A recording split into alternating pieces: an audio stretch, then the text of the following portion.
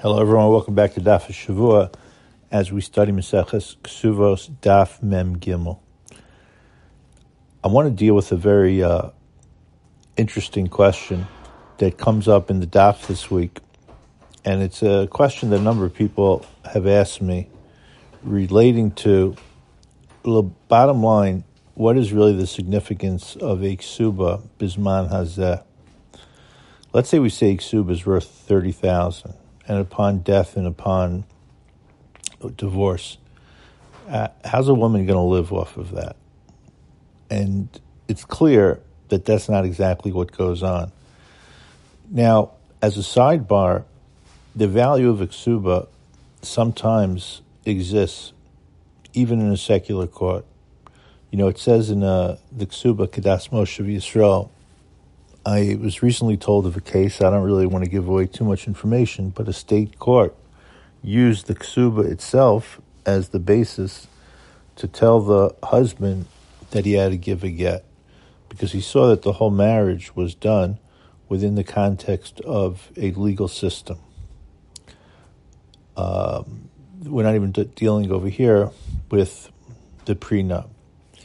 But what you get from our Gemara, which is a very important point, and I'm going to explain it based on the Rambam, the way the Rambam explains it in Hilchos Ishus. The Rambam explains this in Hilchos Ishus, Perek Yud Ches Aleph. You should listen carefully.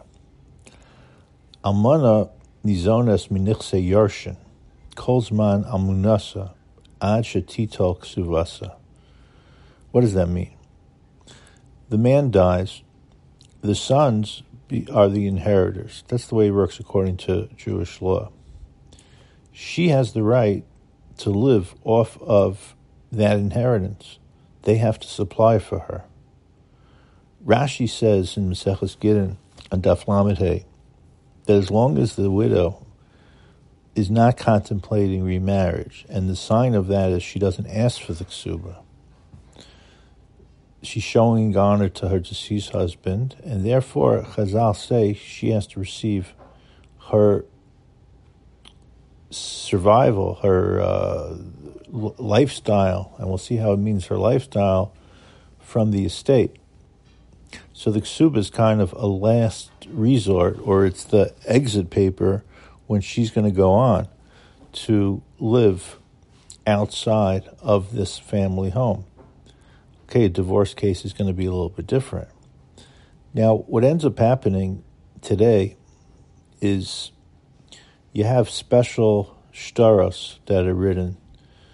You see, a man could give away his money to his wife while she's still alive. There's something called the shtar shchiv meira that gets integrated into a trust and estate.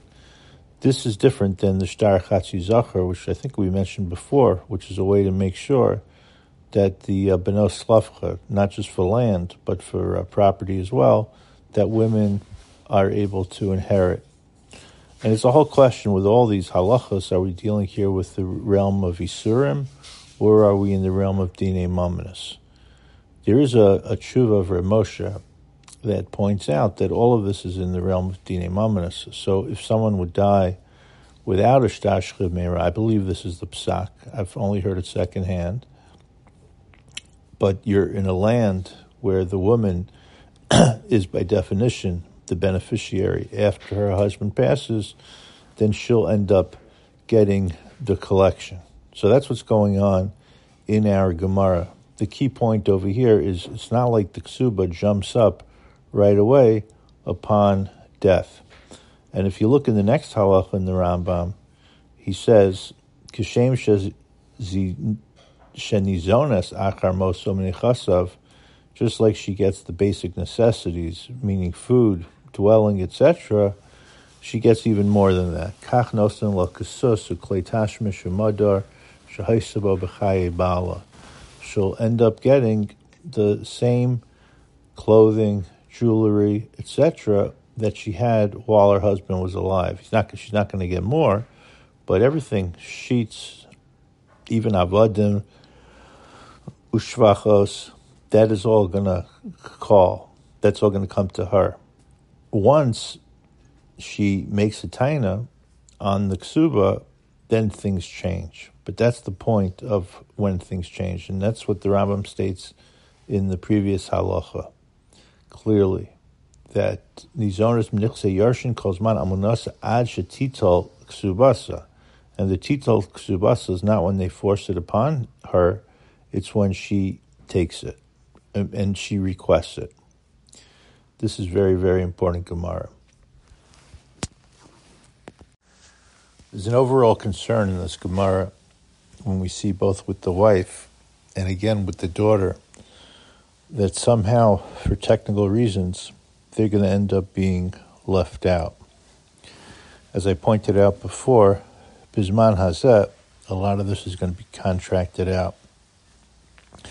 Now, I wanted to use a svara, which is actually integrated into the halacha, that you get from a very nuanced line.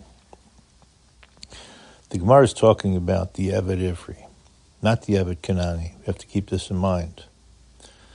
We have an Eved Ivri's a Jewish slave who is basically broke. Maybe he stole from the owner, maybe he was picked up on the market. And you would think, why would anyone ever want to become an Eved Ivri? But when you look into the Rambam's Eved Ivri, Perik Aleph, Halacha Aleph, an Eved Ivri is trained, not only trained, hopefully, for a profession when they leave after 6 years, but they're also trained to live with human dignity. And they have to be taken care of to the point where if there's only enough clothing or bedding for the Eved Ivri is treated better than any of the residents in the home. He gets priority, or she gets, if it be an Eved Ivri, be a Shifcha, a Hebrew one, she would get priority. So this is a very different operation. Now this is all nice and said and done, but this doesn't mean that we're going to treat the Eved Ivri in general in a better way than we're going to treat the family. It's supposed to be like they're part of the family.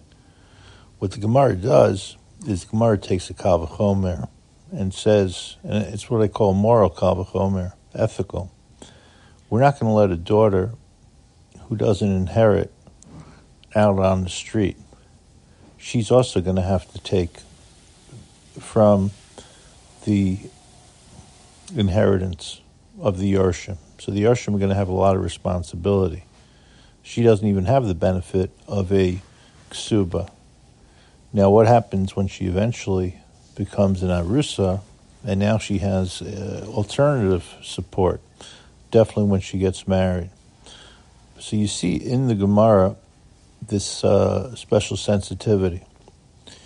Now what does happen as well is the earnings that she or her mother would bring in, so that goes into the family account.